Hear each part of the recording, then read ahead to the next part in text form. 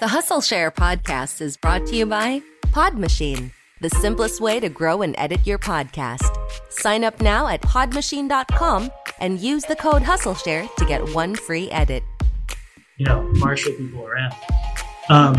But kind of getting back to that quote, it's kind of the cost of bringing in someone who you shouldn't have far outweighs the cost of missing out on someone who you should have brought in. So if there's even a bit of a doubt, we would just say, sorry, we're going to pass. Now, we probably missed out on a few good people.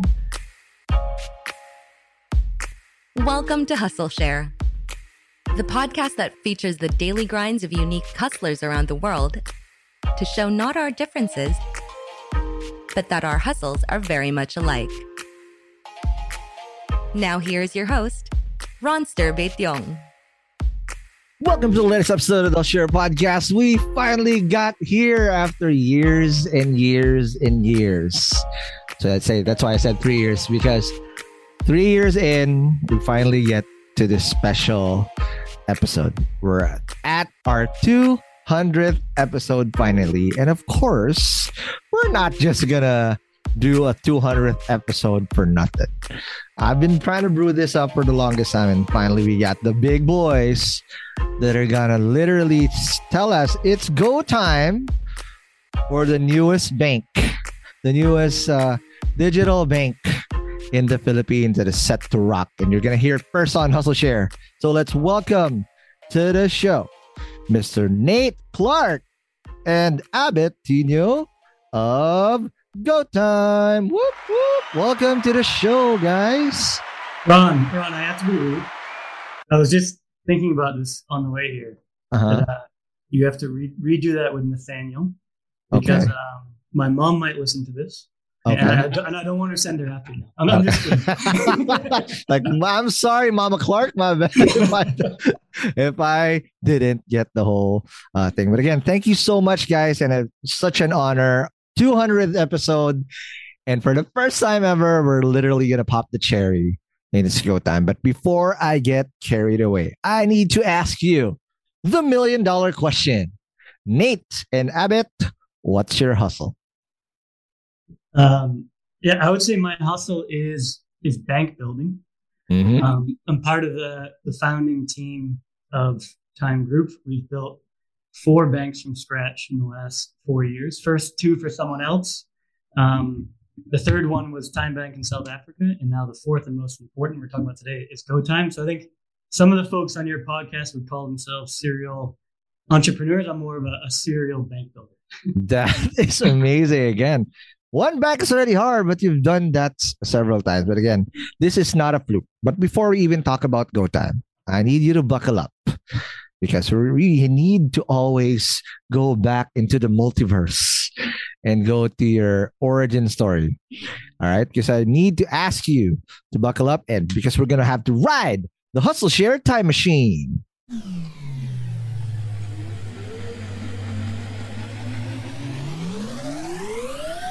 All right. Again, we go always, before you become a bank builder or you become a serial entrepreneur or a founder, there's always an origin story. So we started out with you, Nate, but I want to start first with Abet. Real quick. Okay, Abet, you are the industry veteran who's been here, done this so many times, right? What was it like hustling in the Philippines and your early influences in hustling? Because again, you've done this time and time again, but let's start at the origin story. Did you have early influences like your parents and whatnot that you've seen that exposed you to hustling here? Since we're going way back, let me then start with this statement. I never in my wildest dreams thought of myself becoming a banker. Wow. And now we're officially called bankers, right? Bankers. But my earliest influence was really my dad. In fact, he was my example.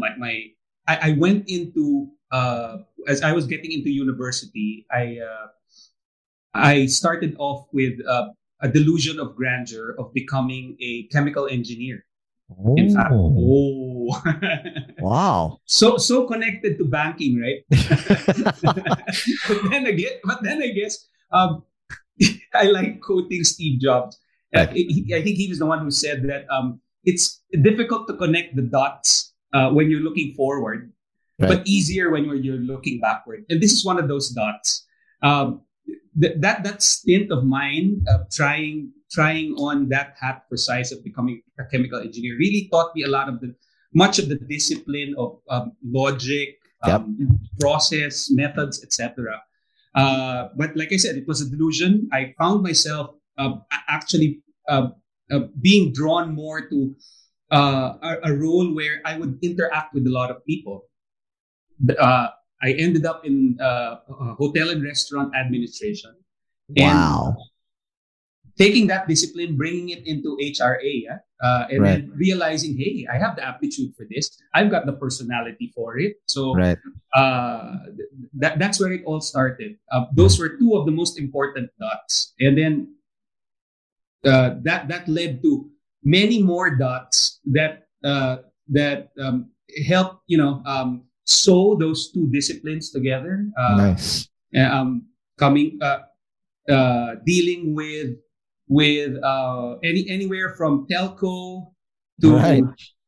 logistics, Mhm. operations, sales, etc. Bringing me back to this particular dot. It goes full circle. But I just want to again comment on that a little bit, because those are two very powerful first steps, right? Because as an engineer, you're technically trained to solve problems. That's what engineers do. They solve problems, and then at the end of the day, you add that up with HRA, HRM, whatever you call that. That's people skills and solving problems. Those are two dynamics that if you blend in together, you technically do that. And you mentioned that again, it's a lot of stops. So I'll just breeze through this really quickly because this will take a whole new episode. We still got to go with Nate's hustle too. But a couple of things that you started out. You did the first foray was sales. You did account executive with APL. You did national sales manager with FedEx, then Smart, and then everything else. I've seen this before in this podcast where it is a lifelong gift. It's a gift that keeps on giving when one of your very first few hustles is sales, because it builds grit in you. What was that like, walking through that journey over through the years of how sales became the lifeblood of your hustle? Two things I always take back from that career in sales. Number one, I was very, very fortunate in my sales journey to have mentors who were disciplined in their approach. They showed me a science to sales. Exactly. All the while coming into it, I thought it was just the gift of gab. No, it's not. No, right? There's a science to Exactly. reading a person, being able to communicate to that person effectively. Yeah, so I was very fortunate to have those kind of mentors. The second part of it is, I realized that I learned how to accept warmth from people and give back that warmth. One of the biggest things you get to do in sales is build a relationship, right? That relationship gets stronger over a period of time as you call on that particular client over and over. You cement that relationship and then turn that into trust. Right? That made me successful in sales. Now, I started out in a consumer company. In fact, selling wines and liquor, selling groceries and confectionaries. I moved to account management of larger groups in American Present Lines and FedEx. So you could say it was the whole range of sales from on ground all the way to large relationship management. That experience taught me all of those things that I bring with me now. Got it. Last question before we go to Nate.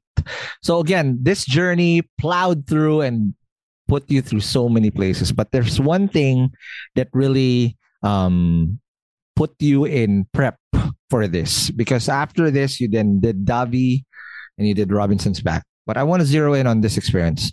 You were the CEO of Gcash for a while, 2016 to 2019. 2016 to 2019 Gcash is not the Gcash that we know of now, right? Who knows QR codes back then, right? Gcash back then, and I remember, I'll just quote Ernest back then when I've had him on the 99th episode of Hustle Share, where Gcash is a perfect example of a product that was too early for its time, but just managed to stay alive for a long time until the perfect timing happened. But walk me through your experience in running Gcash back then when the pandemic wasn't it yet. Oh, kasalanan ni ano yan? Kasalanan ni Ernest yun. Sabi niya, Abet, it's your turn. No, so, how did I get into Gcash? No? Right. In that, I was with Globe for about 9 years. Right. Part of an executive development class, if you want to call it that, and they were developing talent or developing leadership that would eventually take on these roles. When I took over in 2016, Gcash was a tiny little group within the large business that was Globe. It was a small group buried in a large telco. Yep. Okay. The objective back then was really to spin it out and take it to the next step. Telco was a vehicle to connect. Right. Gcash was a vehicle to give how do you say this? To reach people for financial inclusion, get them to experience what it was. Right. When I joined, it was so small that we often joke that the largest population of Gcash users were actually Globe employees. That was your currency, right? Yeah. But when I left, it was at 20 million already, Ron. Wow. And the pandemic was the onus, I guess, to make it even bigger. But we did lay the groundwork for it. Okay.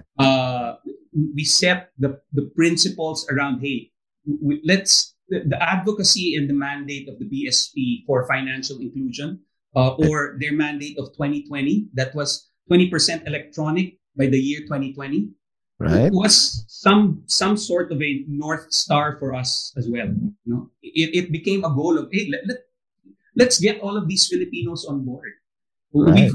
We've got the tool for it. I think it's about time. That's where it all started. We took a look at what are some of the pain points along the way, right? And then saw that, hey, Filipinos are naturally inquisitive. They want to do something. They want to do something related to their most their closest friend, the right. Right. So that's where it all started. Got it. All right. Now let's go to Nate. All right. Just again, I'm the serial bank builder again, and also AKA the surfer who has made waves in the global fintech space. Again, imagine you surf your way from territory to territory, making amazing banks as we do it. But I want to understand, Nate, from your point of view, what was it like growing up, and what was your very first few hustles that you remember doing? Yeah, I think early on, my hustle, I was the eldest of three. Kuya. That's what you call it. Kuya. Oldest brother. Yes. There you go. But our hustle, all three of our hustles, is actually my dad and mom's hustle. He had a small construction company that he built. So it was a family business. So he actually immigrated from England, picked up carpentry, started that. So I think my weekends and summers were always, sweeping the building site, loading lumber. Wow. But I think that actually helped shape, I guess, how I saw the world or defined success. I think my dad in particular, similar to Abet, defined that in that, my dad was to go further back in his story. he was a university dropout, a bit of a hippie. Ended up with a couple of friends sailing a wealthy guy's boat from England to the U.S., and that's how he ended up there. So he's a bit of and I would say it's fair to say he has a strong anti-establishment kind of bone in him. So if I came home and said, "Hey, Dad, I've landed a job at IBM," right? He wouldn't have a big smile. I think as a thing, if you kind of earn your own bucks, you hustle, you own your own thing. Right. That's kind of so. I think that. So even though I started out kind of in the more corporate world, it always had that as an end state, because that helped shape my definition of success, I guess, is that entrepreneurial side. That's amazing. And I want to understand. So first few hustles before we ended up in obviously Deloitte, right? Where the world of consultancy just changes your whole perspective.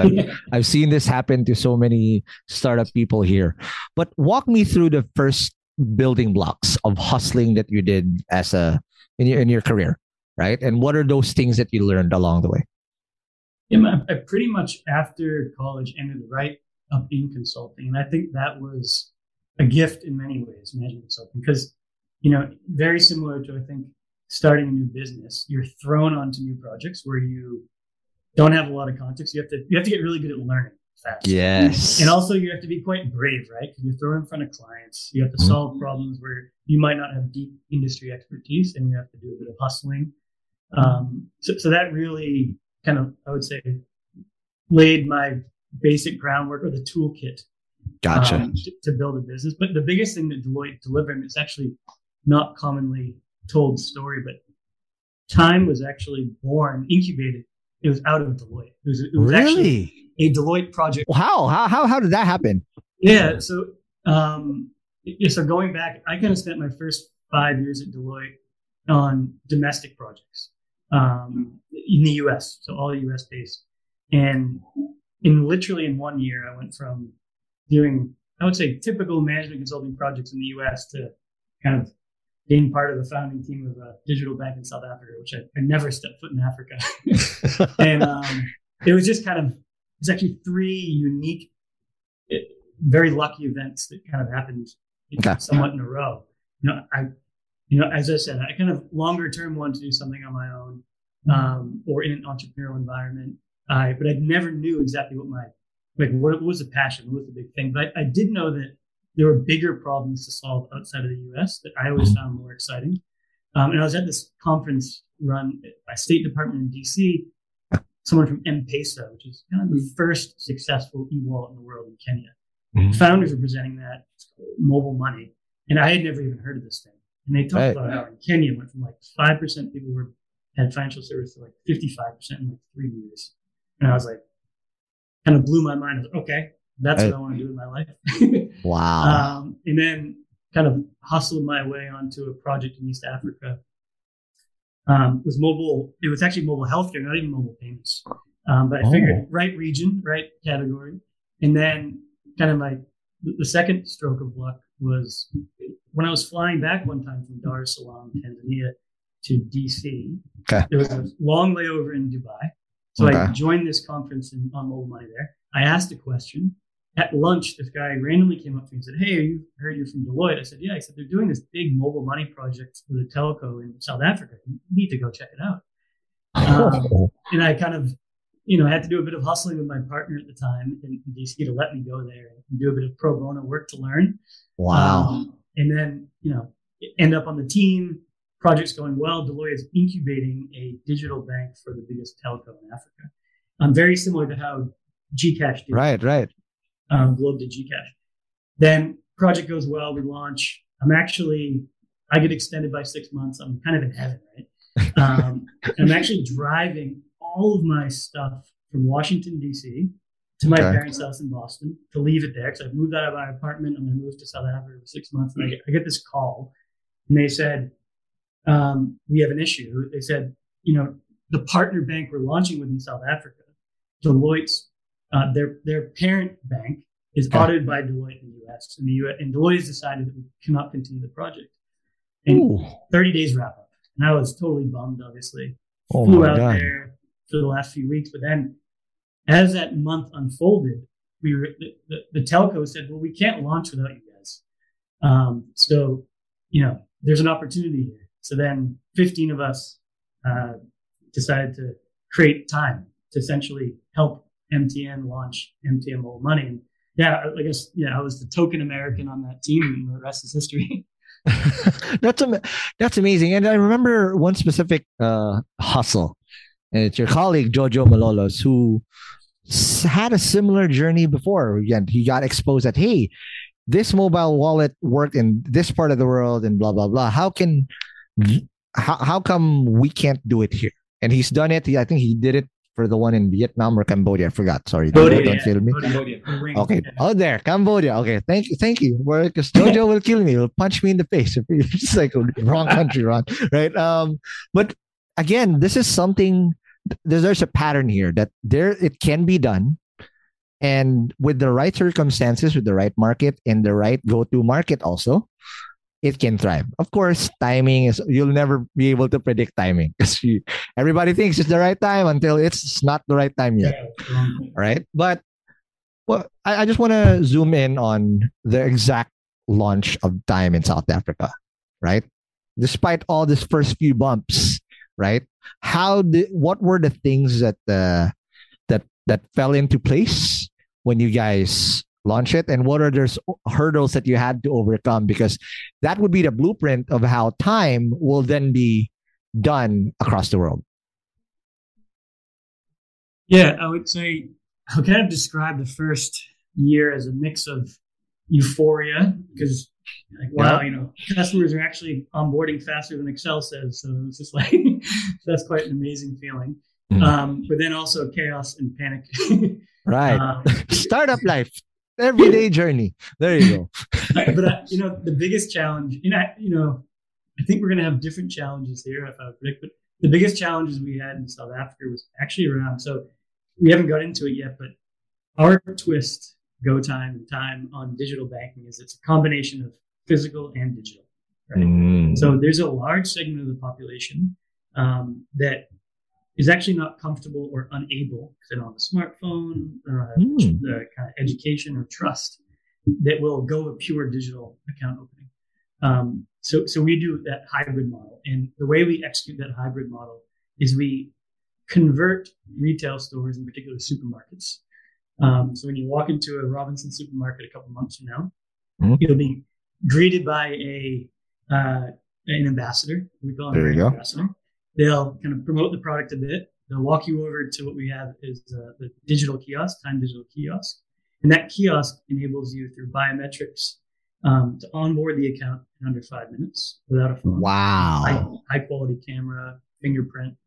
And then issue you in real time a Visa and BankNet enabled debit card. So it prints out. What? That's amazing. So you're going to have that. And then you can walk to any of the cash registers and do deposit withdrawals, do your shopping. It's integrated into the loyalty program. So that proposition blueprint in South Africa we're taking here, but it's going to be on steroids here. Absolutely. That kiosk was the biggest challenge for us in South Africa. We had never done this before. And compared to where we are now, I would say we have a much more industrialized kiosk. Right. It was a bit of a, we took Abed to South Africa to visit. It was a bit of a sticky tape and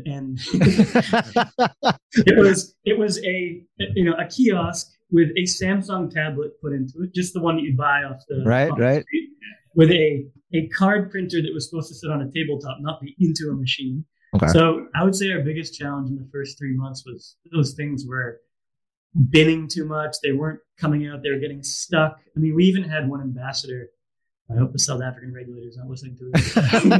We even had one ambassador who had figured out how to stick a ruler in the back when it was jammed and unjam it.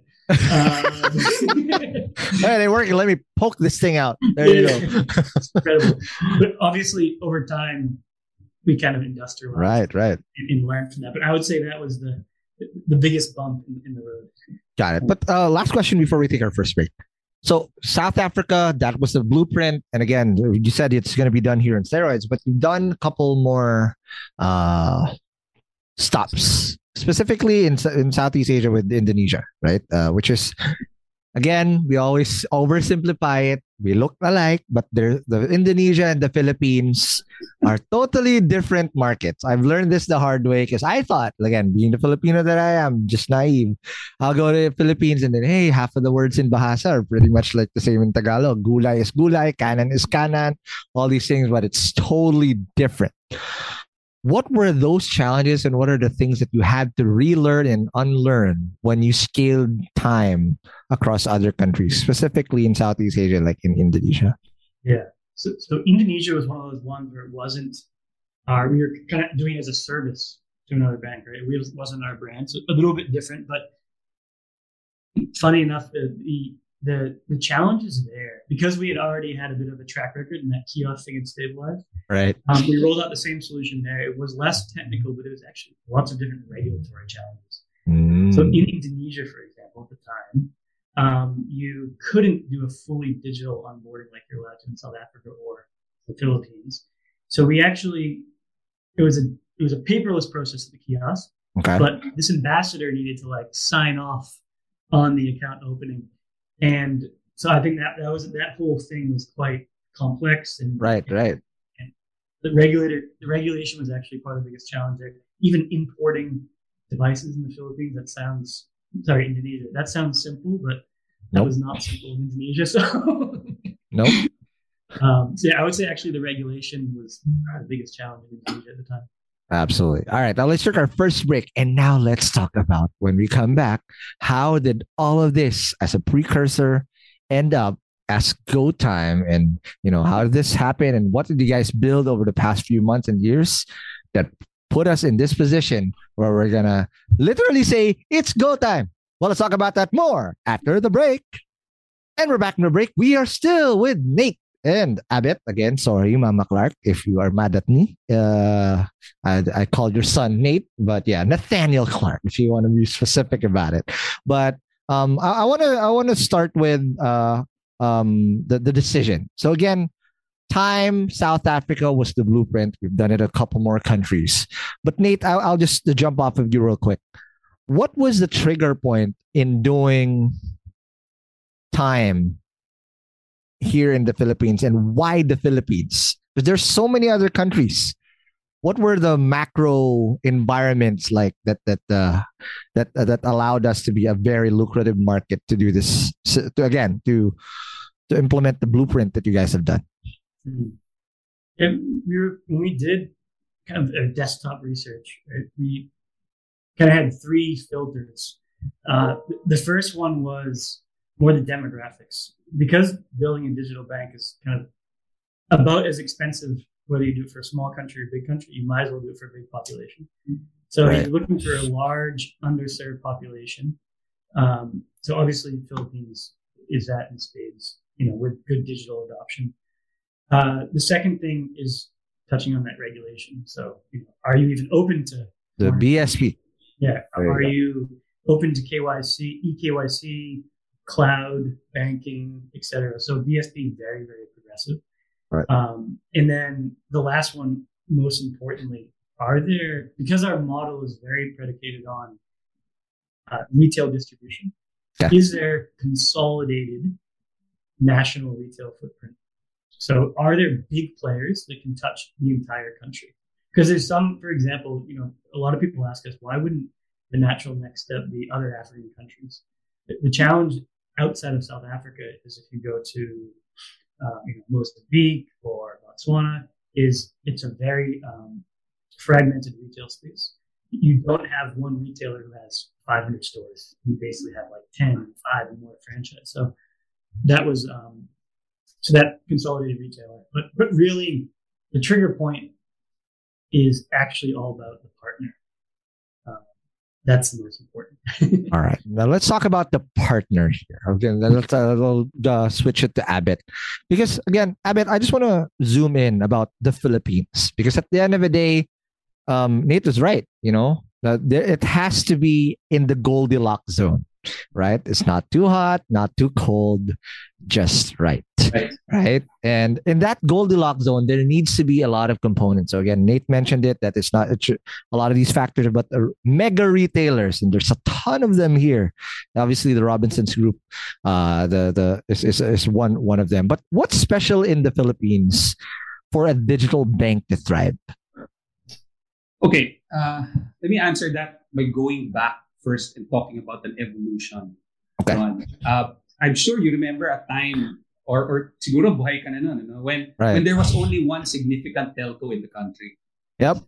And most Filipinos were hard up to communicate. Yep. But when we introduced new telcos, they found out that, we're now meeting our need to communicate. So people started buying cell phones, blah, blah, blah. Mm-hmm. The next step was Filipinos started realizing that, hey, I love text. I love to communicate. I can do voice. Then they learned how to, I can customize and say, I can do VAS, I can do my ringtone, right? So evolve. Right. Then slam, they're introduced to the internet. Mm-hmm. Facebook, Filipinos, number one at it. We love Facebook. Right? The Mariteses of the world. We are the... So we've gotten to that point. Filipinos got to that point where they're comfortable with the technology. They're comfortable with using the internet. And they started looking for things that are more practical. No? You've answered their basic needs and are now becoming a little bit more advanced, right? So then they discovered, hey, I can do financial services pala on a phone. Kudos to the EMIs and the wallets. Right. They introduced that. Paved the way. I think now the introduction of digital banks comes at a very, very good time. Right. Because we're now seeing a space where Filipinos are comfortable with financial services, and then realizing that, hey, there's something more than just traditional banks. Right. We're getting into that space. Hey, baka naman pwedeng i-marry ang dalawang yan. Right. I think that's where GoTime comes in. What we're trying to bring here is a means by which to elevate the game. Right. Not the. I think the reach is there already. Everybody's had a taste of financial inclusivity. Now is the time to bring in new services, additional services, financial services, basic banking services that were very much in the realm of those who were privileged before. Right. Now, democratize it. And I think the JG group is very, very well poised to do that. Look what they did for the airline industry. Yep. Cebu Pacific, right? Telco before with Sun. Pardon? Oh, yes, Sun. I mean, who doesn't know Jack and Jill Chippy? There you go. So I guess that's where we are right now. That's why that's what the Philippines is ready for, is looking for, and we're here to bring it to them. Exactly. That's amazing. But is there anything else from a culture point of view, Abet, that just makes this an easier thing? Of course, we've seen, again, wallets paved the way, the right timing, pandemic, which is a blessing to really do it. But is there anything from our psyche as a people that just makes this such an enticing and exciting opportunity to now, again, democratize this to the whole world? Especially now, we're coming right out of the, hopefully I'm specifically right here, that the pandemic's almost over. And there will be revenge towards travel, towards experiencing things again, towards enjoying life as we knew it before. But what's that like? Is there anything that's special about us as a people? Again, talking to you as a fellow Filipino, that makes that perfect to do it. You're right about Pinoys, no? Being very fun-loving, family-oriented, very social. I guess when you start making financial services or the activity of banking social as well, by democratizing it, by getting it to the massa, or by Right. getting it to everybody, Right. it's easier to accept. It's no longer rigid and cold. Okay. It's a warm. It's a warm, fun thing to do. Right. And that I think resonates with a lot of Pinoys. Mhm. Diba? Lalo na yung the younger generation now. They weren't exposed to financial services the way we were exposed to financial services. Yeah. You had to go into a physical structure. Now it's about, can I do it on my phone? Can my friend do it with me? Right. Can I just have somebody else send me money this way? Can I sign up for something this way? Can I do it in a place where I actually go to? To Nate's point about being in a supermarket, etc. Like I said, it's a community. It's a community activity. Right. So I think if you start approaching it that way, there's a certain affinity that's developed more quickly with our fellow Pinoys. Right? Absolutely. And again, you see it in just the fabric, the social fabric of who we are. We're a consumer culture, right? We like to consume, right? And then we like to enjoy life and whatnot. It's very, very LATAM. And I don't know if you get, it's very similar to the South American culture, more so than the Southeast Asian, which is again makes us we're like the Mexicans of Mexicans of Southeast Asia. Again, now no insults intended here, but I want to understand. So the fundamentals are there, but Nate, I'll just go back to you real quick. This for sure wasn't as easy as you thought. There are gonna be some curveballs thrown at you, left hooks you didn't see, a stiff jab that you came along the way that became challenges. What were those challenges that this market present you this time? Because you've seen iterations of this several times across multiple countries, but in the Philippines, what were the biggest challenges you had to overcome? Yeah, I think. Listen, last week we onboarded our first customers, employees only, and we probably have 35 customers now. There you so go. I think we've yet to reach our big challenges so far. But if I were to kind of look into the future and what Abid and I discuss, we're actually discussing it today, is onboarding. So this is what a lot of the digital banks struggling with, right? Onboarding and KYC. Yep. So we had the luxury in South Africa of a national biometric database. Now, the really exciting news is that the Philippines with PhilSys is kind of say a third of the way done rolling that out, but it's not yet available to us. So doing the facial recognition against, you guys have like 11 official IDs or even more.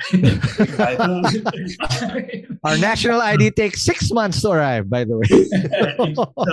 so I think, listen, we know BSP is hard at work getting us access to that digital one, but that is one that we're that'll keep us up at night in the beginning, I'm sure. Got it. Absolutely, because that is technically your first step. If that KYC, that onboarding doesn't pan out well, the rest is just going to be, downhill. I mean, it's going to be an uphill climb from there because, again, that's your first interface with the product. And again, very, very soon, it will be on your hands when they launch very soon. But again, in terms of the process, though, of course, again, the regulators, again, who needed to be, forward thinking, which we have, and kudos to the BSP for doing that, right? But I also know that there was a long queue of other digital banks that we had to follow through, right? What was that process like in making sure that, all right, let's create one for ourselves, and in that process, how was that? What were you guys building before you got the Go Signal? The digital banks is a new category, right, Ron? Right. In fact, the BSP limited the license to 6. And gave a moratorium for the next 3 years. By creating a new category, number one, BSP was signaling that, hey, that there needs to be a change. We hear you. We need to get to the rest of the Philippines. We need to get to the rest of the Pinoys out there who've been digitally and financially excluded. Okay. Now, it's not as easy as it sounds, though. No, you can't just snap your fingers and say, "Hey, we're launching a new category." The BSP said, "Boom." No, like any other existing organization, Right. there's some legacy already built in, right? So one of the challenges really was, hey, while we wanted to start in the, we applied for the license, we're going through the motions. There were how do I put it? Bits and pieces of the journey that were not aligned. No, Got it. and we were finding that out as we took the steps. So it was as much a learning journey for us as it was for the regulator. No, there would be constant back and forth that we would say, hey, the regulation that is now that you have for traditional banks is written this way. Because it is written this way, we can't apply it to a digital bank because we don't have this yet. Oh, and then the regulator says, you know what? You're right. So let's talk to the other entities that are overseeing that, so that we could take the application a little step further. So yeah, they set up the new category, but the things beneath it that would make it move were not yet dare I say ready. Got it. That's what made the journey fun too. Because we were learning at the same time that the regulators were learning. We were learning at the same time that the other governing entities were learning. So, Right. The other thing, you talked about timing earlier. Yeah. Mhm. We were in hindsight, very fortunate because I think we made contact with each other. This is kind of a time group and There you go. in kind of, middle of third quarter 2020. Mm. And it was right when the license framework was announced, so right after. Wow. And what happened was we were looking to go to the Philippines. We were looking for a conglomerate with a retailer. Right. Little did we know that Lance had decided he wanted to build a digital bank, had already recruited Jojo, who then recruited Abid. So, and they were looking for someone who has done digital banking. They probably didn't even know that there was one that didn't with a retailer specifically. So we kind of met. Right. And then literally in 3 months later, we submitted the application. And when the licenses process started, they didn't say they were going to cap them and have a time limit. But then it flooded in, right? So the fact that we, the Congress were ready and we were ready, didn't know each other yet, but then came together and 4 months later we submitted. It was very, very fortunate. We Yeah. got ours in August, and the moratorium was in October. Yeah. So That's amazing. And then again, that just that wouldn't happen if you didn't come prepared, Yeah. right? Because everybody can try to attempt to do that. Hey, let's look for a conglomerate in the Philippines, and let's look for some dude in some random part of the world that has done it. You guys were able to pull this off quickly and accurately because you've done it before, and the Goldilocks zone was right, and of course the biggest determinant of all, which is timing. All right, now let's take our last break, and when we come back, let's now discuss further how they were able to build GoTime, because it can't just be Nate and Abbott. You need to create a superstar team. So if Lance was already building that prior, I want to see who else are in the Avengers. All right, well, let's talk about that more after the break. And we're back from the break. We're still with Abbott and Nate, who again told us how we were able to now fully create GoTime. Again, doubling down on timing and their prior expertise. But again, this won't happen with just the two of you. So as Nate said, Lance was already gung ho in making sure that he gets his digital bank, and he was recruiting. He had Jojo, now he had Abbott, but this will still not happen with just the two of you, and then some. Let's let's talk about how you guys built the team from both sides of the country, or both sides of the companies that you guys merged together that allowed this to happen. Because again, this wasn't by accident. Who are the Avengers? And if Lance is Nick Fury, who did he recruit then? Okay, let's start with you, Abbott. So yeah, I think Nate already told the story. It started out with Jojo, Yep. and in fact, that's a funny story with me because I was It's Captain America, the first Avenger. There you go. Yes. Jojo was the first Avenger, and then There you who go. followed after Captain America? It was Tony Stark, right? Right. And that's you. I guess. Yeah, I guess I was Tony Stark. No, but let me talk about the Philippine side because Nate was also it wasn't just Lance, no. There was the time side too, but going back to Jojo, it was Jojo who started it all for me. In fact, I was ready to join another company before this, and it was Christmas, in fact. Okay. Christmas of 2019 when I was talking to Lance, and Lance was about to leave for his vacation. Yep. That was a 30, 45 minute talk, and we clicked, and Nice. rest is history. So I was part of the Avengers because immediately after that I called Joe, I'm in. I want this. I Wow. want to do this. That's So- exactly what Nick Fury did in the movie. Walked into Tony Stark's house after a few minutes. Okay, I'm in. I guess I'm an Avenger. But who else after that? Who else joined in? Because again, shout out. I know a few. My good Yeah. friend Raymond Villanueva, formerly from Maya. Again, amazing job.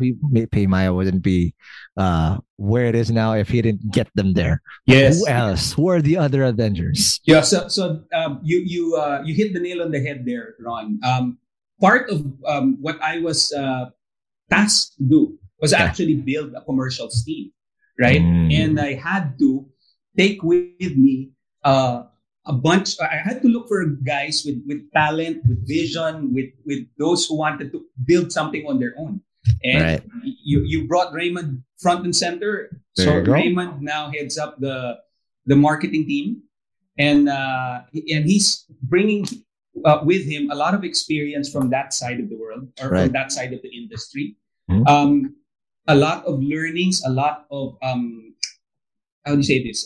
Shortcomings that we know when we're going to build our own brand, or we're going to avoid those mistakes. Right. Okay. When you talk about a customer journey for us, or what we call the commercials team, it starts off with pre-selling, right? That's Raymond's job. Right. The next part of it is actually touching the customer front and center, and that's selling. Really talking about the product, convincing them what it is, and we brought in Elan Reyes. Wow. Elan comes with the background of telco, Globe, Okay. then moving to Ooredoo, which is a mobile money in Myanmar. And then he also comes with experience from True Money in Thailand. Right. In And Thailand. then came back to the Philippines, had a chat with Elan. Hey, Elan, is this what you want to do? Oh, so apparently we all have the same wanting and desire. Okay. The third part of that, if you want to call it my three musketeers, There or you go. shying away from the Avengers team here, Okay. is a guy named Lion Gakad. Lion Gakad. Lion heads up our customer experience team. CX. So, Lion brings with him experience from Cashalo and Oriente. Got it. So, Okay. but specifically in the CX field. And one of the biggest differentiators that GoTime will bring to the market is really about customer experience and human service. Right. Lion had this as a vision as well. And it seems that his vision and our thinking clicked. That's perfect. And those are three of the Avengers. I don't want to call them minor Avengers. There you go. But, No, they are. They're they're gonna be Hawkeye, the the Hulk, overseers. and who else? Doctor Strange. There you go. That's amazing. But again, this wouldn't happen without Nate's side here. Yes. Who do the other of the West Coast Avengers? What will? There was such a thing, by the way. There back in the back then. There was a West Coast Avengers. Who comprised of that unit? Yeah, I think actually, well, I mean, we still haven't mentioned kind of Lance's counterpart on the time side is Koen Jonker. So Got it. Previously the group CEO, he's now become the CEO of South Africa. So he was the main one closing the deal with Lance. Then execution wise, it's kind of a hit squad. All five are kind of still in the business. So our CTO Chris, Okay. head of product and strategy Aaron, head of program management who led the bank build in South Africa Jean, and then head of data analytics JC. So we kind of had a bit of a hit squad. But in hindsight, overall, we only had like 5 or 6. There was Joe, Sam, and JK, I guess, as well. Maybe 7 from the time side dedicated. Albert and Jojo from JG. But the rest we actually built from scratch. And Albert and I and Jojo, we wanted to create a team that really understood the local market and had its own culture as well. So we believe that, even though it's been successful in South Africa, you have to actually have the majority of the people actually be from the market. And, maybe just sharing some learnings or how we built the team principle wise, maybe less individuals, is earlier you talked about grit. And that's actually something that we really optimize for. And actually, one of your previous guests, ER's wife, Kristen, Right. She actually parachuted in, became, with her experience at Grocery, was our head of HR. Wow. So she helped kind of pick the team, find the team. And really it was probably half my job last year, a lot of Abed's job. Okay. We were very, call it defensive on the first 50. So we interviewed every role, no matter how junior. And what we were optimizing for were people with grit, I would say. Okay. And I think, we had this saying, even in our values, kind of, we welcome people with scars and unfinished business. That's good. And I want to understand, because grit is something that I believe you cannot teach. It's innate, right? And the only time you actually have grit is when you've actually been put under pressure. Because you can't say, "Hey, I have grit," but what pressure have you gone through, right? It's just like creating a diamond. How do you find the right people that have grit? Is there something in how you quantify it? Is it it's just something abstract? How do you know it's the right person with the right grit? Because it's right. You get some person in the first 50 per se, no matter say 48, and you have 2 that are crybabies. Yeah. You know how babies are. When they start crying, everybody else around them starts crying, right? And then the last thing you know is you have a messed up culture. How do you define and find the right people that have grit upon recruitment? So I think obviously imperfect, but I think there's an entrepreneur who's on our board, Roger, who I look up to, and one of his quotes is, and it goes back to being defensive, right? So what we would do is we would have at least 5 or 6 people interview everyone. The other thing that we would look to from a filtering perspective is, someone who's been through a tough business period. So PayMy obviously is a big success, GCash big success, but all of those businesses had really tough times, right? Yep. So we look for people who've been there before. The other thing that we look for specifically is we look for people who were almost qualified for the job we're going to give them. And this is because if you get someone who's been in that role for a long time, and this will be biased against some, right? They're complacent. They're not used to getting their hands dirty. When you're in a startup, you need to do the work. You can't just marshal people around. Right. But kind of getting back to that quote, it's kind of the cost of bringing in someone who you shouldn't have far outweighs the cost of missing out on someone who you should have brought in. So if there's even a bit of a doubt, we would just say, sorry, we're going to pass. Now, we probably missed out on a few good people, but, the philosophy being rather be sensitive on that side. Because you're to your point, kind of the bad apple. And that's true. Because, again, I've experienced that myself. You have 9 amazing people.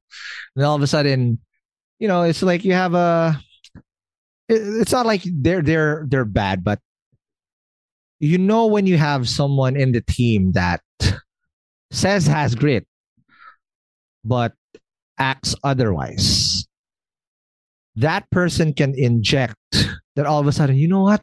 It's so hard, right? This job is so hard. All of a sudden, that gung ho mindset that the 9 other people have, they'll start having cracks. And all it takes is one person who doesn't really have grit to start crying.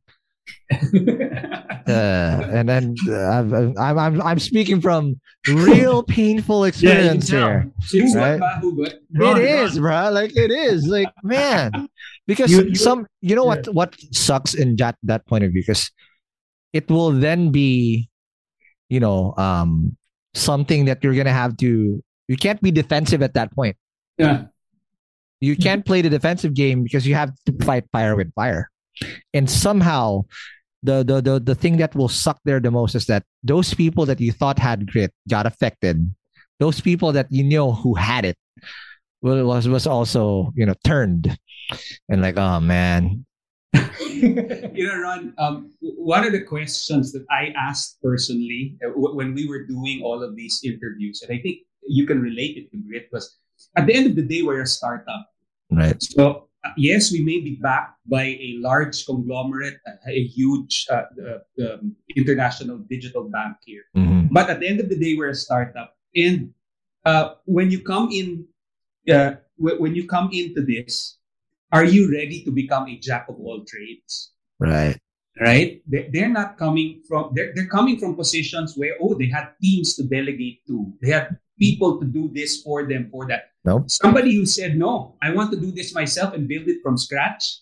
And then digging into how he's going to do it and him talking about how he did it from his previous lives. Right. That was some signal to me, some measure that said, hey, we want this person on board. Yeah. I'll just share one question, Nan. If someone is an applicant that I always have, because first everybody will say that, hey, I thrive under pressure. I'm great at stress. Stress is one thing. I adopted. I forgot where I got this, so sorry if I'm not going to be able to quote you. But I asked this question to find out grit or any potential red flag, because there's 2 things I asked. Like I asked them, if I potentially or hypothetically ask and call your last employer, the one thing that the great thing about you, or what the most commendable thing about you, what would they tell me? Of course, they're going to say, yeah, I'm the greatest. I'm the heart of the team. Okay, go flex. And then I flip it right away. What if I call that person again and ask them the one thing that irritated them most about you? What would it be? And my God, that question is the most telling. So all of a sudden, the applicant comes in with a best foot forward. All of a sudden, now they have to dig deep and like, oh my God, I need to expose myself. And again, expose past dirt. And sometimes that's what saves me from a good hire, from a bad hire. And then I couple it out. Okay, I'm sorry. And now I'm revealing my own playbook. Typically, when you hire someone, right, the last question would be, why should we hire you? Of course, the most beautiful words come out. The most telling one that always shows grit. I asked them, why should we not hire you? Because if you answer that humbly, yes, again, there's no right or wrong answer, but it's very telling. If someone has grit, someone has humility, it's someone who's not going to cause trouble, answers that in the most human way possible. Sorry, I just really revealed my questions. Now I have to come up with new ones. Oh, it's good. We're taking notes here. All right. It's amazing. It's a curveball of our curveball. It's a breaking ball in baseball. I always get an amazing response after that. Sorry, but I'll move on to our next thing. What's also unique here in you guys is you're co-CEOs, right? I want to understand the dynamics from both your point of views. How does this thing work? Because you know how it is in a typical startup's point of view, the buck stops with you as a CEO. And again, a traditional startup founder CEO, the job is to make sure you have enough resources, you hire the right people on the boat, remove any obstacles that are in your front, and make sure that the vision is set. But when you have two co-CEOs, how do you guys play around with that dynamic? Yeah, I think it could go horribly wrong. Right. If you have the wrong people. If you don't, I think, Abid and I, from the beginning, I think have had a just relaxed, easy, open relationship. And the other thing that the dynamic, if I just, our model is also unique, right? We're a foreign company. We've done this in South Africa, Indonesia, Namibia, but Philippines is totally different. So I would actually be, I'm so much more comfortable, having Abid with decades of experience in the market. So that's number one. The second thing is, I think we also naturally complement each other as far as strengths. I'm more on the product tech strategy background, Abid sales, distribution, service, etc. Right. So I think, and also, his knowledge in industry networks. What I failed to mention in the whole recruiting the team, we never would have been able to recruit the team of caliber we did without Abid and Jojo's brand, right? Right. Who's Nate Clark? Who are these time guys? Mm-hmm. So yeah, I think in regulated relationships, understanding the local. So I think it's a relief for me. That's amazing. I don't know about Abid. Yeah, I'll be the first to admit. Like I said earlier on, right? I never, in my wildest dreams, thought that I would be a banker. My forte was, I found out early on, was really building relationships with people, right. etc. And I guess Nate was right to say, we have that complement. We're each other's check and balance. Nice. He's more on the tech side, the finance side. I'm more on the, hey, how do we do it on ground? How do we execute, etc. He's the network into the time world. Maybe I'm what you might call a network into the JG world. Not to say that I'm really neck deep in it, right? But the other thing is, you're right. This is a unique proposition, right? I guess among all the digital banks, or banks for that matter, we're the first to have to run this as co-CEOs. Yeah. I read somewhere what it also does for the CEO is that it de-stresses, and then it allows us more time to focus on what we might call our spheres, right? Or our areas of expertise. So we're not missing out. And running it from, hey, I'm comfortable here, but I'm happy that Nate is here because he does this for me. And I guess the reverse is true. That's amazing. So honestly, why didn't this come about earlier? That's amazing. But I want to understand first the relationship from the people upstream. Because again, you guys can do amazing jobs, but you also need to fall into the whole time ecosystem and also the whole JG ecosystem.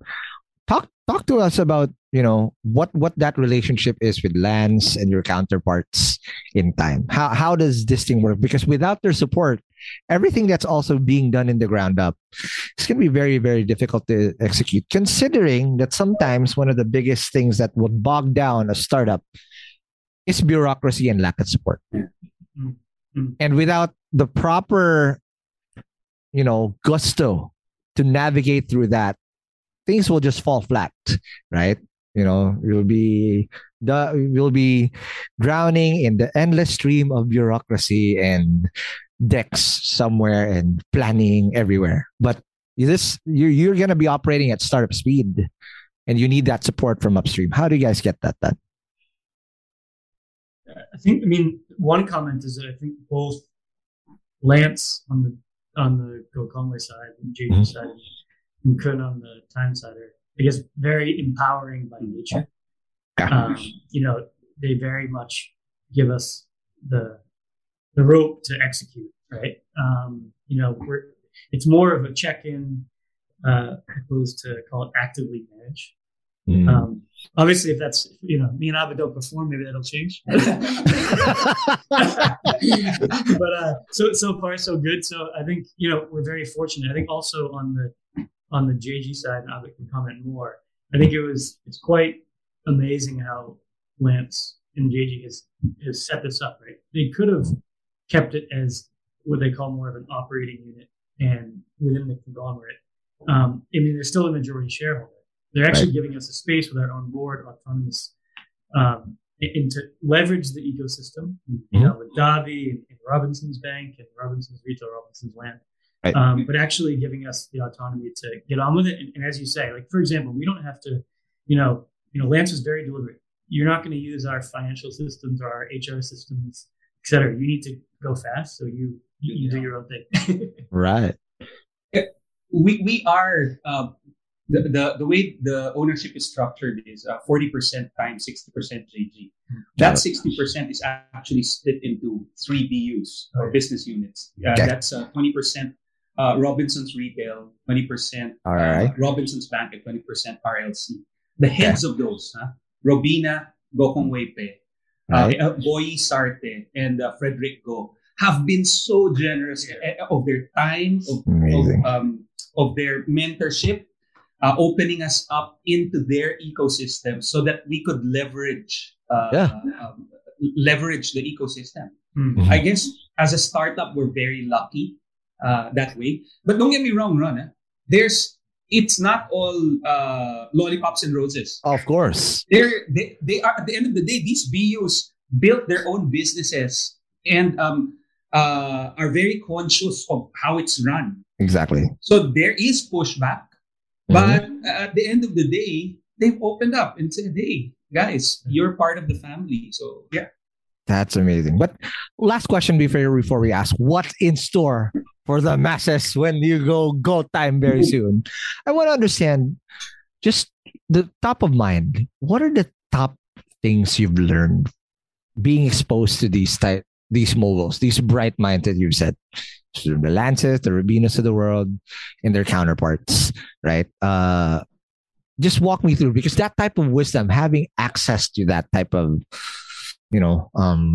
thinking, can just be probably life-changing. Is there any type of advice that you've gotten from them that you carry on through this hustle, especially as you launch GoTime? I wouldn't say on my part explicit advice, but more, I was quite in awe. As you can imagine, as Americans, spent time in South Africa, and then I'm all of a sudden on these meetings with Lance and Rubina, and I was quite, in my head, it's like these big billionaire conglomerate owners, right? Mm-hmm. Yeah, kind of have them on a pedestal, but then you get into a meeting with them, and Rubina kind of wants to know about the till recon process, till operator fraud, and very detailed and very operational. Wow. And to me, it's like, it's such a lesson, right? So no matter how successful you are in business, how wealthy you are, if you want to continue that success, it's humility, right? It's like, what I've been in awe of on the Go Conway family is that they're all operators, even though obviously individually they don't need to be anymore, right? So they're still hustling, they're still in the detail, close to the customers, close to the business. So that's just the big learning for me. For me, I can safely say I'm not the expert. Right. There's all when you start to Nate's point. I thought I had experience. I thought I had some expertise or something that I could really say was my own. But when you start talking to a Lance or Rubina or even Kun, the breadth and depth of what they look at, it's amazing. Yeah. But despite that, they're grounded. I can't believe how in touch they are on the ground. To Nate's point, Robina still talks about cashiers. She's so far distanced already from cashiers, but she talks about cashiers and how cashiers think, how cashiers move. No, Lance talks about customers in Cebu Pacific, Right. and gosh, for these captains of industry to be that in touch, again, it's humbling. It's a learning experience for me. That's amazing. Yeah, And again, just good, that's a testament to also their journey, because I think the way they were brought up yeah, was not just like, hey, okay, I'm putting you in a pedestal, be the child of owner from day one. I think they, again, from what I've read, hopefully Lance, Miss Liza, Miss Rubina, you say yes na, I've been knocking on your doors forever. Okay. Right? But they were taught to literally contribute in the hardwares, in the cashiers and whatnot. And that's why they know, because it's second nature to them. They've lived that life before and described and earned their keep to where they are now. All right. Now, before I let you go, what are the features? We're now talking about the near future here. What is going to be up next? Because again, we just got the go signal for go time. What's up next? And what should people look out for when go time gets the green light to be in everybody's phone? This is what I handed over to the salesman. There you go. Okay, salesman, boodle time. There you go. all right. So I kept hinting already, Ron, earlier on that we're elevating the game There you go. and bringing out, launching a bank that's going to be easier, offer better service. Right. So what's in store when we launch? One of our thrusts here is about I hinted it earlier. Is service. Yep. We are digital. We're expected to be fast. We're expected to be quick. But then we found out early on in our research that Filipinos, again, are very gusto nila yung hand-holding. Yeah. Gusto nila yung VIP. harap. Gusto nila yung may kausap, di ba? So we're launching a bank with a promise of being human. In Right. fact, we call it our 1, 2, 3 go human promise. It's we're a digital bank with a physical or phygital approach. Nate talked about our kiosks being out there. Oh, they're cold machines. You might think they're cold machines. They're robots. They're automatons. But the fact that we're launching with ambassadors beside them, ambassadors that can help talk you through it, ambassadors that you can ask about. Hey, I don't know exactly how to do this. What's your advice? What's the next step? That's the kind of human promise that we're launching out there. That human promise also extends to our cashiers.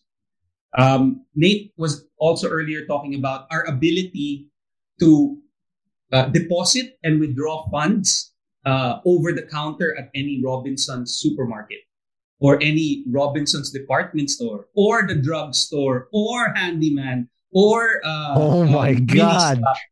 So again, it's no longer somebody lining up at the ATM and saying, Mamang Guard, tulungan mo naman ako. Hindi ko naiintindihan to eh. Di ba?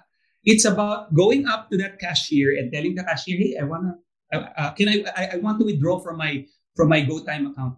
Go through the quick process and boom, Oh my God. getting the money from the cashier. Right? The reverse is true when you deposit. Still That's that promise. amazing. Still Just that promise.